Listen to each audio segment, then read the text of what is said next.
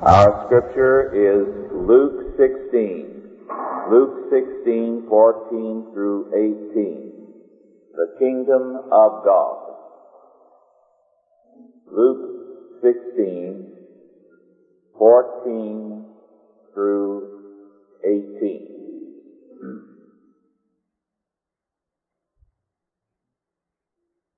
And the Pharisees also, who were covetous, heard all these things, and they derided him. And he said unto them, Ye are they which justify yourselves before men, but God knoweth your hearts. For that which is highly esteemed among men is abomination in the sight of God. The law and the prophets were until John. Since that time the kingdom of God is preached, and every man presseth into it. And it is easier for heaven and earth to pass than one tittle of the law to pass. Whosoever putteth away his wife and marrieth another committeth adultery. And whosoever marrieth her that is put away from her husband committeth adultery.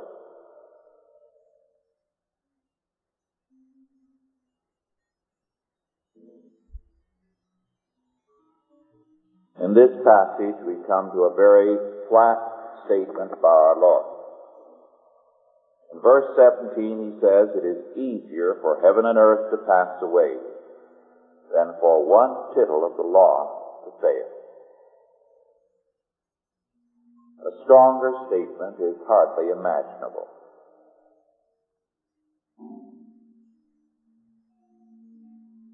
The force of that verse can in no wise be diminished. Let us examine the context. He had been attacking the Pharisees for their misinterpretation of the law, for their destruction of the law, their supplanting of it with the traditions of men. In the previous verse, he says, the law and the prophets were until John.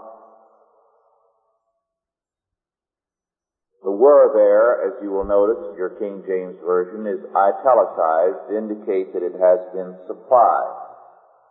It is understood. Since that time the kingdom of God is preached, and every man presseth into it. Now that can be rendered, till John we had law and prophets. Since that time the kingdom of God is preached. The force of it is a little difficult to convey into English. The meaning is, up until a particular time, the preaching was from the law and the prophets. Now the kingdom of God is preached, is declared in my person. The force here, therefore, is in terms of the change not in the law and the prophets, but of the preacher. Up until now, the law and the prophets were preached by their representatives, the prophets, the interpreters of the law, John the Baptist, the last of the prophets. Now the kingdom of God, that is, in the person of myself. God incarnate.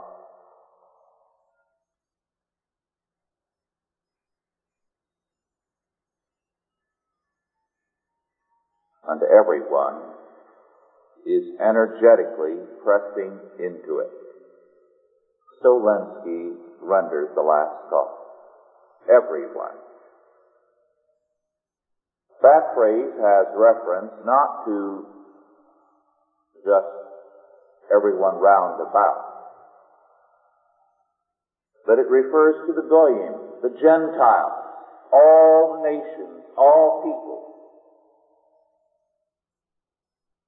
So our Lord declares, up until now we've had one type of preaching. Now the preaching has changed. I am here as king to proclaim the kingdom of God. And everyone is continuously going to be pressing into it. Those who press into the kingdom are not the leaders of the people. They are the ones being criticized. They are the common people, but they are also the peoples of all the world. All nations are now welcome.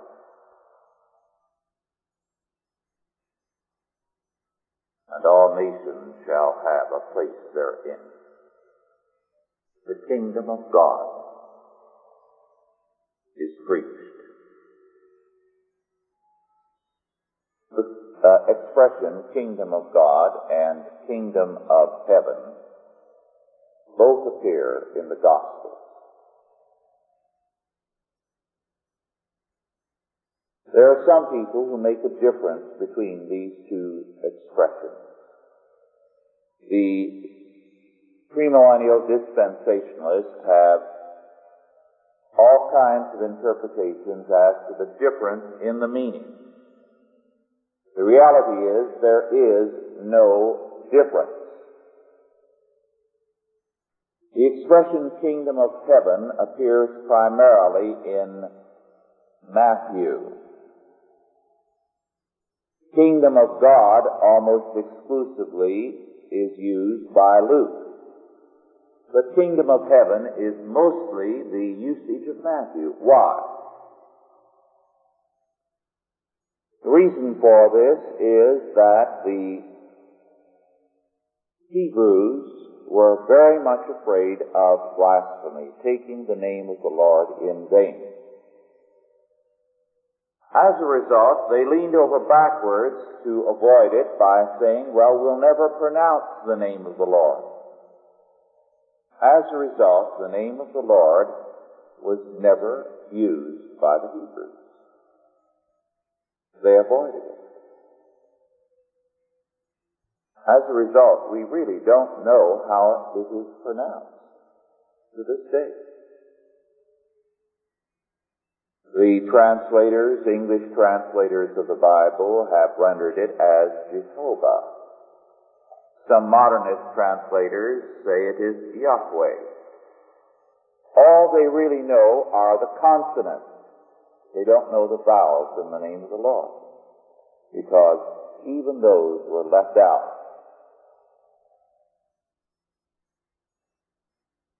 This was the kind of rather literalistic and almost superstitious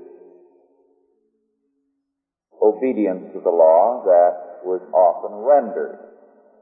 The law was on the one hand set aside or then followed in a rather slavish and meaningless fashion. As a result, since Matthew's gospel was the one that was written for Israel in particular, it avoids the use of kingdom of Jehovah or of God. Whereas Luke, for example, whom we just read, because he was writing in response to the inquiry of a Roman official and for the world of the Roman Empire, did not hesitate to use the kingdom of God. To have so used it for readers who were Jewish would have meant immediately that they would have put the book down. This was the absurdity of their position. Thus, the terms kingdom of heaven and kingdom of God are identical.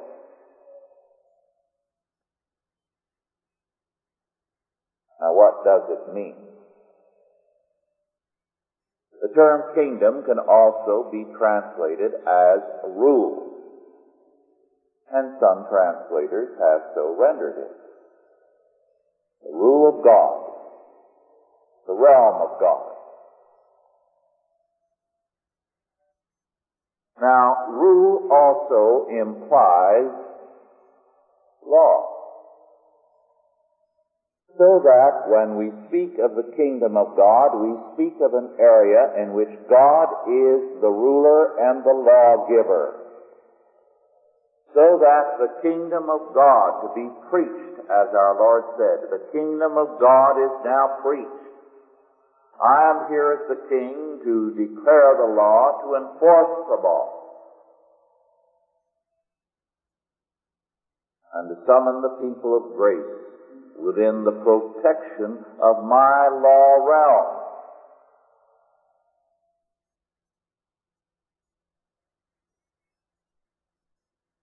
He then proceeded to declare as the king, it is easier for heaven and earth to pass than one tittle of the law will fail.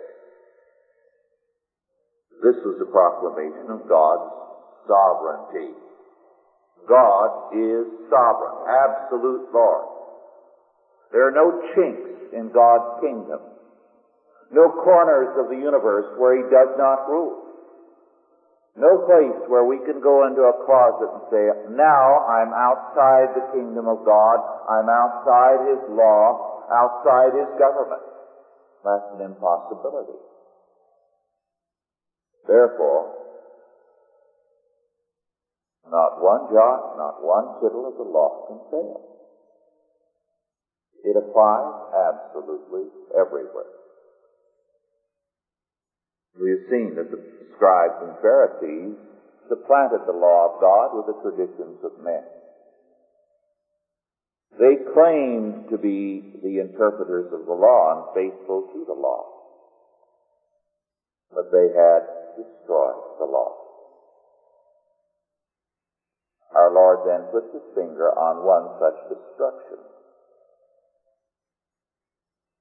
The law of divorce was very carefully spelled out in the Old Testament. There was no mistaking its meaning.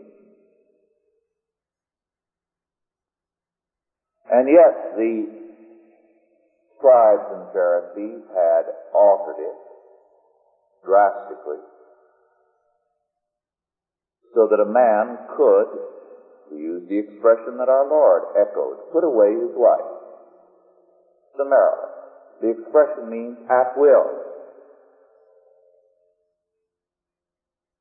They did this.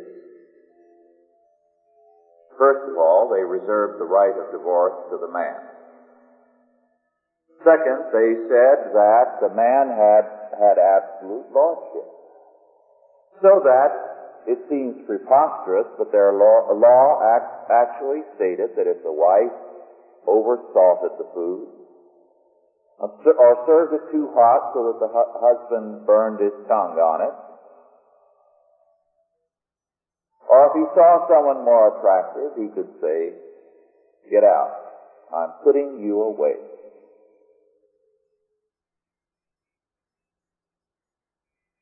They not only did this, which was bad enough, but they did this in the name of God. It's supposedly a valid interpretation of the law.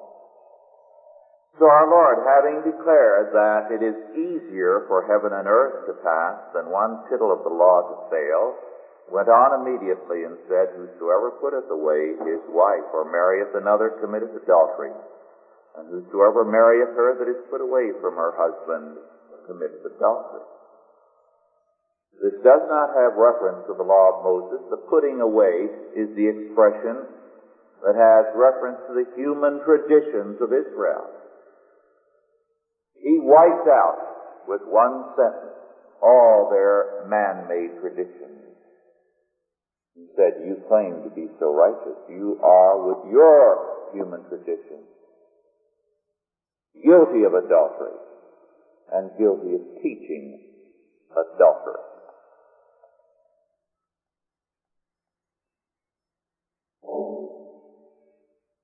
Thus, our Lord made clear that the kingdom of God had indeed come. All men were pressing into it. We do know from the gospel records that during His ministry, Greeks and foreigners, and there is an authentic report which comes from ancient church and Talmudic sources that people came from as far as China during our Lord's ministry to hear him.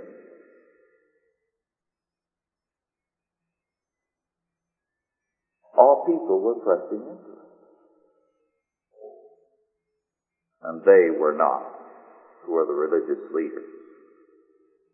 And our Lord immediately follows in verses 19 through 31 with a parable, if it is a parable, of a certain rich man which was clothed in purple and fine linen and fared sumptuously every day. And there was a certain beggar named Lazarus. Now this is a very interesting fact. This story of Lazarus and the rich man.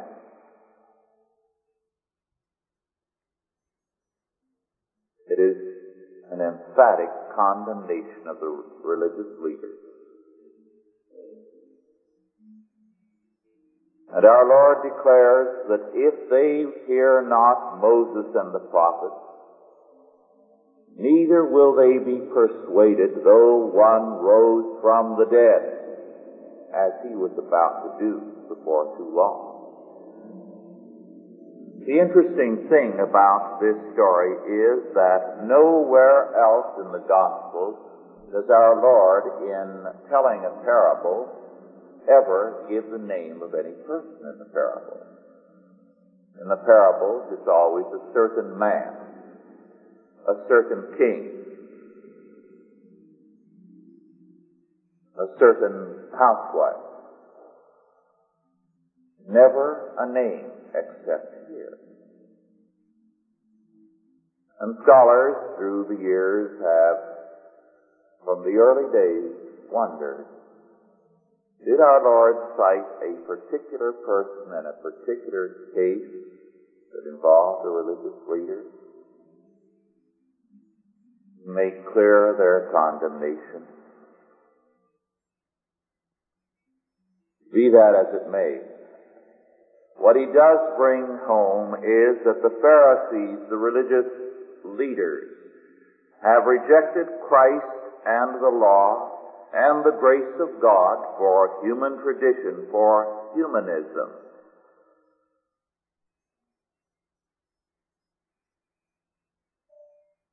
And his illustration makes that clear. By saying they have set aside the grace of God and the law of God for their tradition as the way of salvation, they have made themselves, in effect, gods. And in their divorce practices, they acted it. They said, in effect, we shall not be governed by the law of God, although we shall use the pretext of God's law. But we are the Lord's of creation, the gods of creation. Could they make their own claim, their humanistic claim, to be gods more emphatic than by saying, if my wife doesn't please me and I see a more attractive one, I can get rid of her, or if she serves the food too hot or over-salted, I can get rid of her. In other words, I cannot in any wise be crossed. I am God.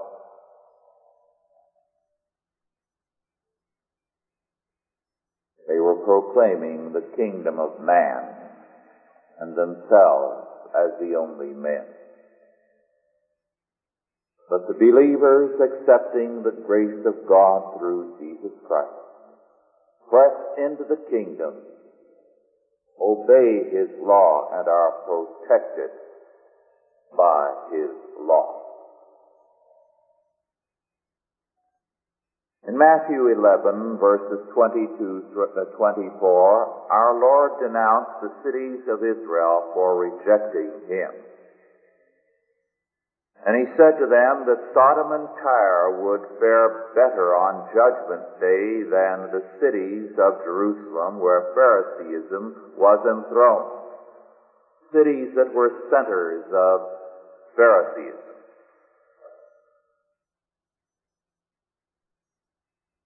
Now the Pharisees spoke of their tradition their Talmudic regulations as the yoke of the law.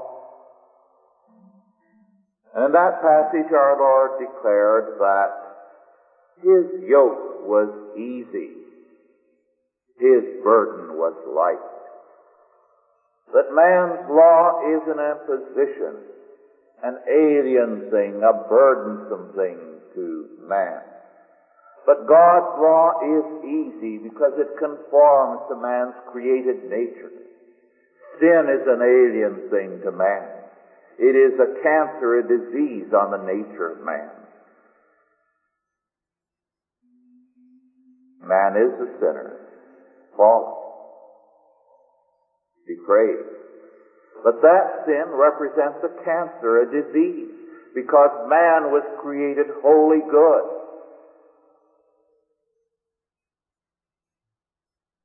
Therefore, the yoke of the law is easy, and the burden of the law is light to man. Because Christ's rule is the natural thing for man. It is that for which he was created in the beginning. Just as health is easier to live with than a fatal sickness, so the grace of God and the law of God are the natural conditions of man. And when men are in sin, when they reject the grace and the law of God, then it is that life is hard for them.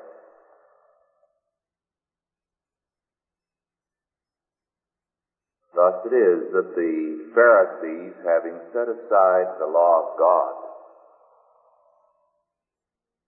and having replaced the law and the grace of God with human traditions as the way of salvation, had replaced what they said was too hard with what, as the apostles declared, was an unbearable yoke. The unbearable yoke of human tradition which made the law of God of none effect.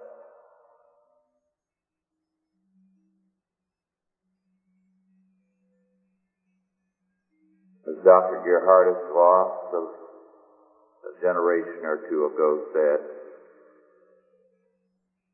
speaking of these words of our Lord, and I quote, in his teaching, the kingdom once more becomes a kingdom of grace as well as of law. And thus the balance so beautifully preserved in the Old Testament is restored. Unquote.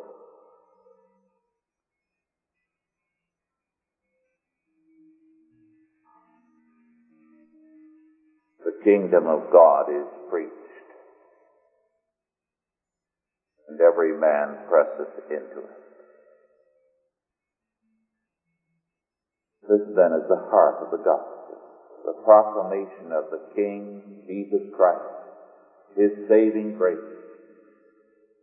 and His rule, His law. And it is for this that we are to pray.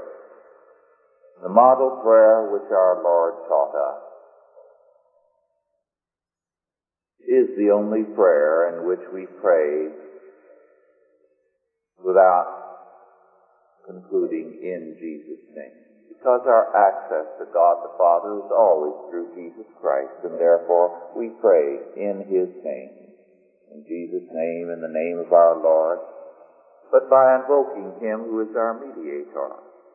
But in the Lord's Prayer we pray the very words of the Son, His prayer. Since we pray in Him and in His words, the Lord's Prayer does not have in Jesus' name or in the Lord's name or in His name as the conclusion. And what our Lord prayed for and summoned us to pray for was, Thy kingdom come. Thy will be done in earth as it is in heaven. The King has come. And he summons us to pray that his kingdom, his rule, his law order, his saving grace prevail from pole to pole. And to acknowledge that even as men are lawless, they are still not out of his kingdom, for they are under his judgment. And in the battlefield of history and of nations, they are judged, weighed in the balances, and found wanting, and set. So the prayer concludes, for thine is the kingdom, and the power and the glory forever. Amen. Let us pray. Almighty God, our heavenly Father, indeed thine is the kingdom, the power, and the glory forever. And we pray, our Father, that that kingdom may come in our hearts, in our midst, in our nation, in our world. That thy grace may prevail, converting men, women, and children unto thee, summoning them into thy law order, thy rule, thy kingdom. That again, according to the words of the psalmist, our houses and our possessions and our streets may be safe. That there may be no breaking in. That all may resound to thy glory. Our Lord and our God, we look unto thee for these things. In Jesus' name, amen.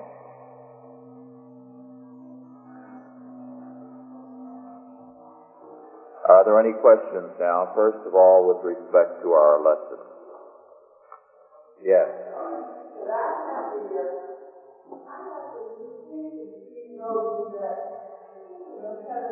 As John the Baptist talked about it, was a place, and I have no basis for that other than agree, because the repent for the kingdom coming is repent, and I thought he might be talking about spiritual. About what? I thought it could be talking about spiritual, but somehow I thought it was saying to. Yes. You're right. It's all those things. Now, the kingdom of God or of heaven is a person, Jesus Christ. It's the King. It's a place. It's wherever God's rule is. It's in heaven. It shall be fully on earth. It is the rule, the law of the kingdom. It's all those things and more. It's also you. Every home that is a godly home is an area of the kingdom. It's an outpost of the kingdom. And it's a place of reconstruction. Every Christian family is an area of reconstruction.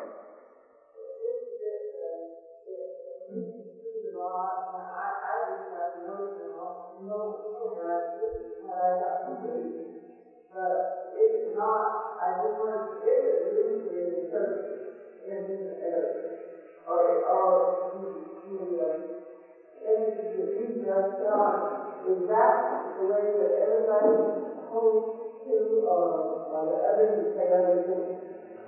Well, what I've taught is nothing new. It's what has been taught through the centuries. In recent years, the waters have been muddied by dispensational premillennial teaching, which has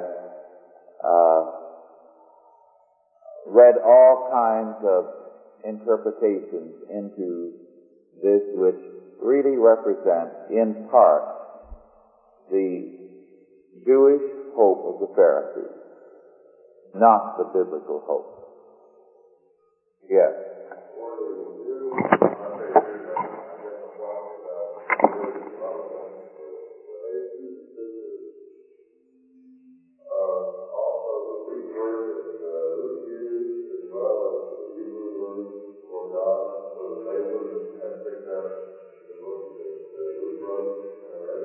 Yes, now that's a good question. That leads us to the question of, did Luke write in Greek or in Aramaic?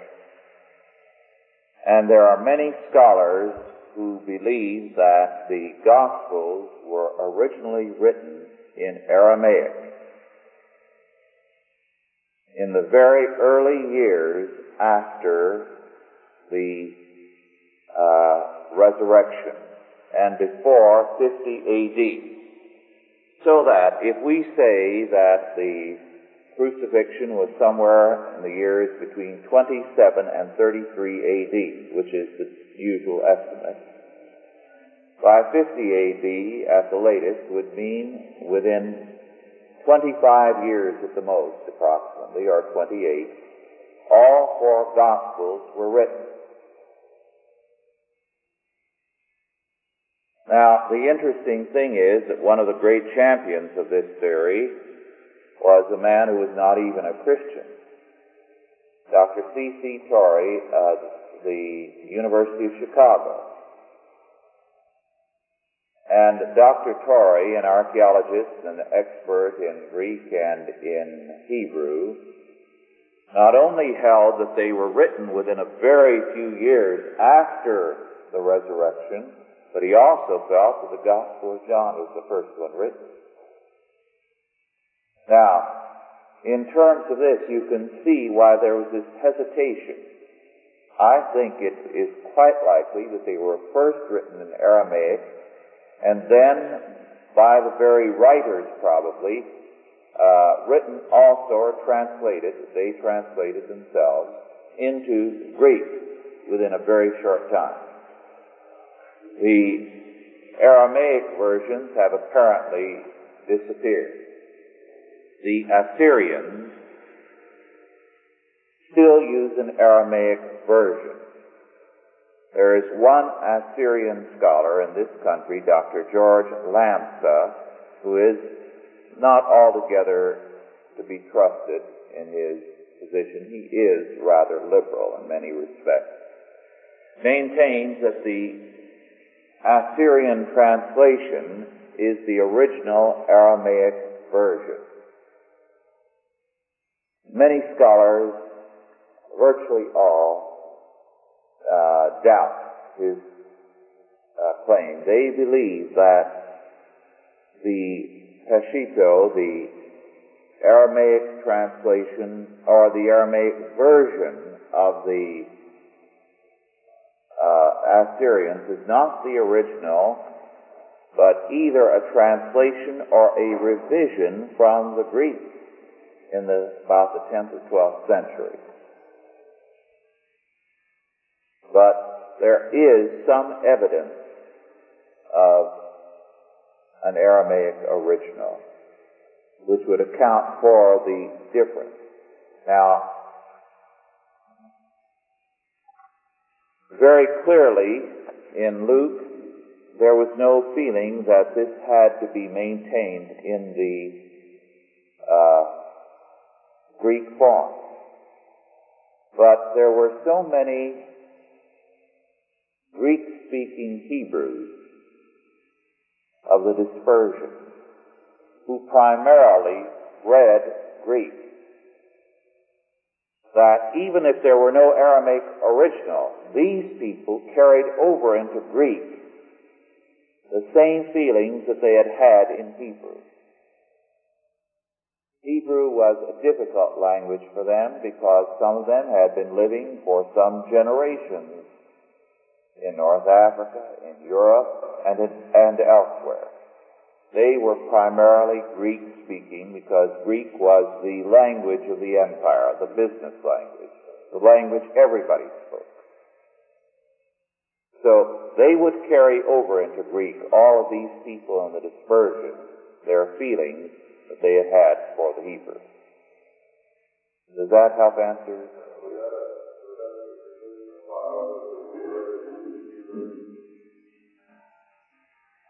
Yes, many of them did have that feeling, and many of them still do today. So that today, converted Jews usually tend to avoid using the word Jehovah.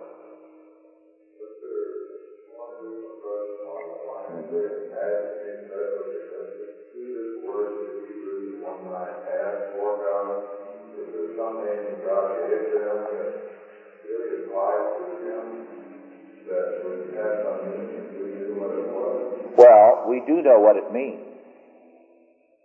And God himself declares it in Exodus 3. I am that I am, or it can also be translated, he who is. In other words, when Moses asked God, what is thy name? What he said was, God, define yourself. Names in antiquity and until fairly recent times were definitions of a person. So, a person's name would change if their character changed. So, when God spoke to Moses at the burning bush, the first reaction of Moses was, I don't understand you. Here we've been in slavery all this time, and what have you done about it, God? What is your name? Define yourself. I find you difficult to understand. And God said, I cannot define myself. I am that I am. I am he who is. Instead of being defined, I am he who defines everything. So that all things are defined in terms of me. So tell them, he who is has sent me. Then he went on to say, but I am known by revelation. I am the God of Abraham, Isaac, and Jacob. I am the God who reveals himself. This is why we can never take any statement about God like God is love as a definition. The Scripture does not give that as a definition. It gives it as an attribute of God. Just as when it says God is a jealous God, that's an attribute, not a definition. That he is almighty, that is an attribute, not a definition. Because God is he by whom all things are defined. If you can define something, you define it in terms of something that is higher, you see. Yes.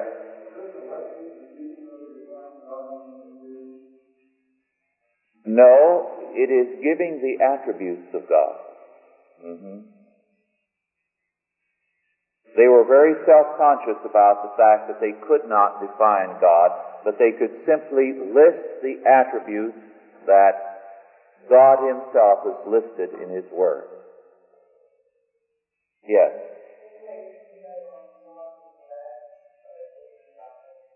What was that? The problem? Yes.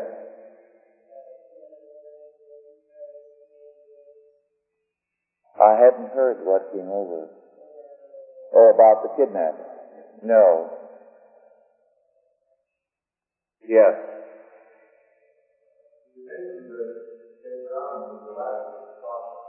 Yes. And the greatest according to our Lord.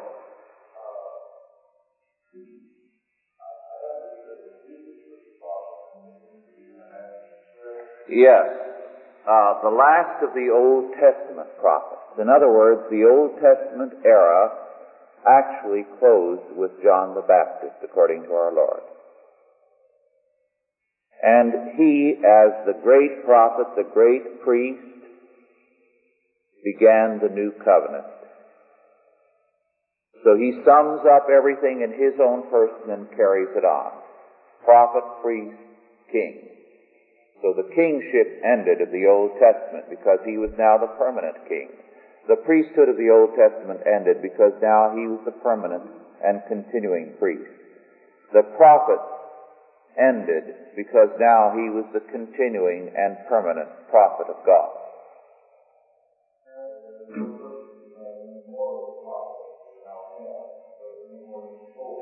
Right. Right.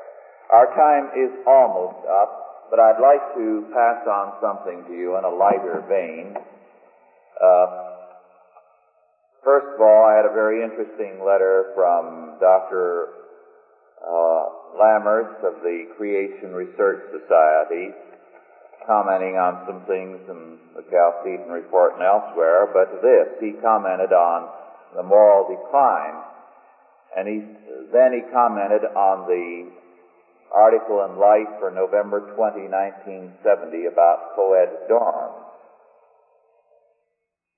and the fact that one such existed at Oberlin, which was established as a Christian college.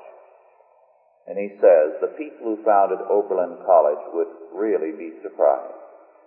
It's hard to believe, quote, that some couples have been sleeping together for weeks without making love, unquote. The sexual system has not degenerated that much, even in modern man, unquote. Now, to me, I think he's put his finger on it with humor. They think we're crazy that we can believe that kind of guff, such as Life and other periodicals put out. Then, one more item. This is from the American Magazine for June 1926. Now, American Magazine at that time, some of you may remember this magazine, carried quite a series on inflation. Those were terrible days of inflation. Of course, we would like to see something like that again. But you must realize at the beginning of the century, only 24, 25 years or so before, working men were receiving as a month's salary, and they felt they were doing very well, a $20 gold piece. That was their pay at the end of the month. And you could buy a house for $300 or have it built from the ground up for $300. And a lot of those $300 houses are selling for quite a few thousand now in San Francisco. There are a lot of them still standing there. At any rate, this is an article written by a school teacher on how he's making out in inflation. Now, I'll quote this because I think it's so interesting. It reveals how far gone we are now. Just a portion of it. I am a teacher and receive a salary of $2,500 for 9 months of teaching. Teachers were very well paid in those days. They were plutocrats. Starting with $1,500 savings at the time of our marriage 3 years ago, my wife and I have increased our reserve fund to almost $6,000. For the 10 months of the year during which we live in the town where I teach, our monthly budget is approximately as follows. Salary, $250 a month. Interest from investment, $30. Total, $280. Expenditures, rent, $35. Food, $25. Clothing, $20. Entertainment and advancement, $10. Insurance, $8. Fuel, $5. Light, water, and telephone, $4.50 a month. Medical, $3. Charity, $2.50. Laundry, $2. They were well paid, so they sent all their laundry out, $2 a month. Total, $115. Savings, $165 a month. Now, that was big money in those days, $250 a month. And they felt they had inflation. They really did. They really did. And You can see how far gone we are, and we're just starting now. You haven't seen anything yet. Yes.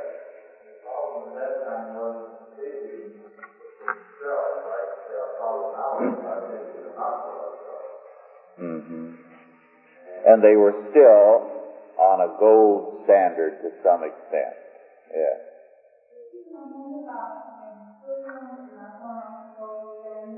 I couldn't.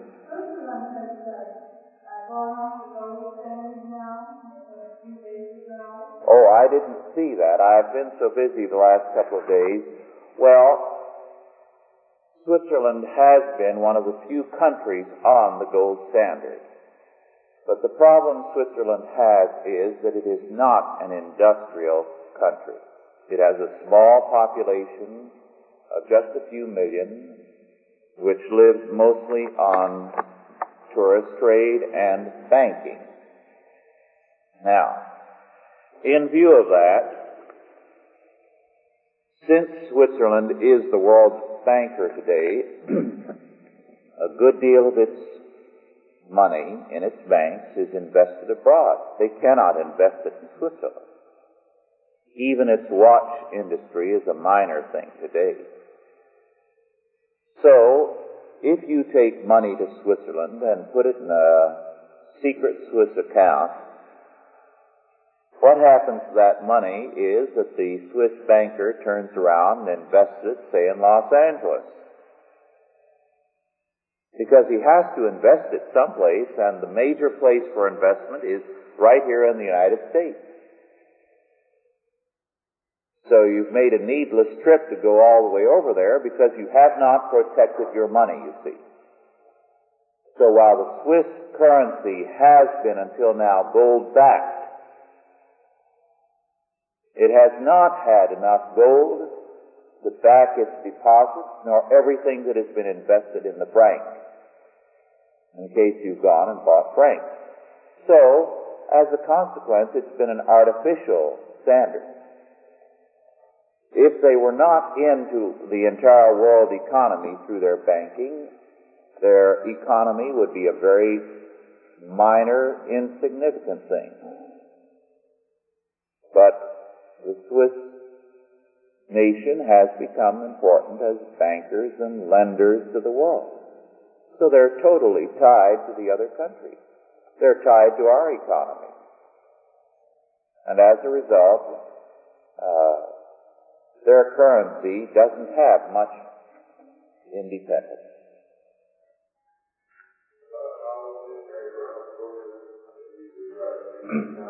Yes, I think it's a serious weakness in Brown's book that he puts so much stock in Switzerland. The tragic fact is there is no real hiding place for your money abroad. Inflation is much further along abroad than it is here. It's bad enough here. Someone called me this week to say they had had dinner with a young woman from Sweden, who said that the people in this country have no idea how bad things are in Sweden. She's a secretary there, so that her tax payments are not as much as people who have a good income, but 48% of her income goes for taxes. Income tax across the board, 48%. And everything that she buys is astronomical by comparison to things here.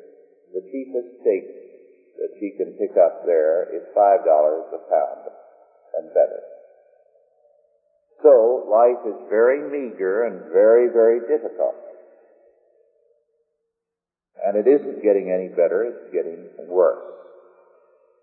So she has no intention of going back. She feels that this is freedom by comparison. And she said everyone there would be crowding into the United States, except the papers there carry such horror stories about how it's utterly unsafe to walk the streets of America. So this keeps a lot of the Europeans from migrating here.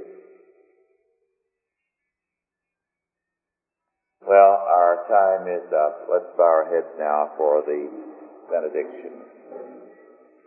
And now go in peace. God the Father, God the Son, and God the Holy Ghost bless you and keep you, guide and protect you this day and always. Amen.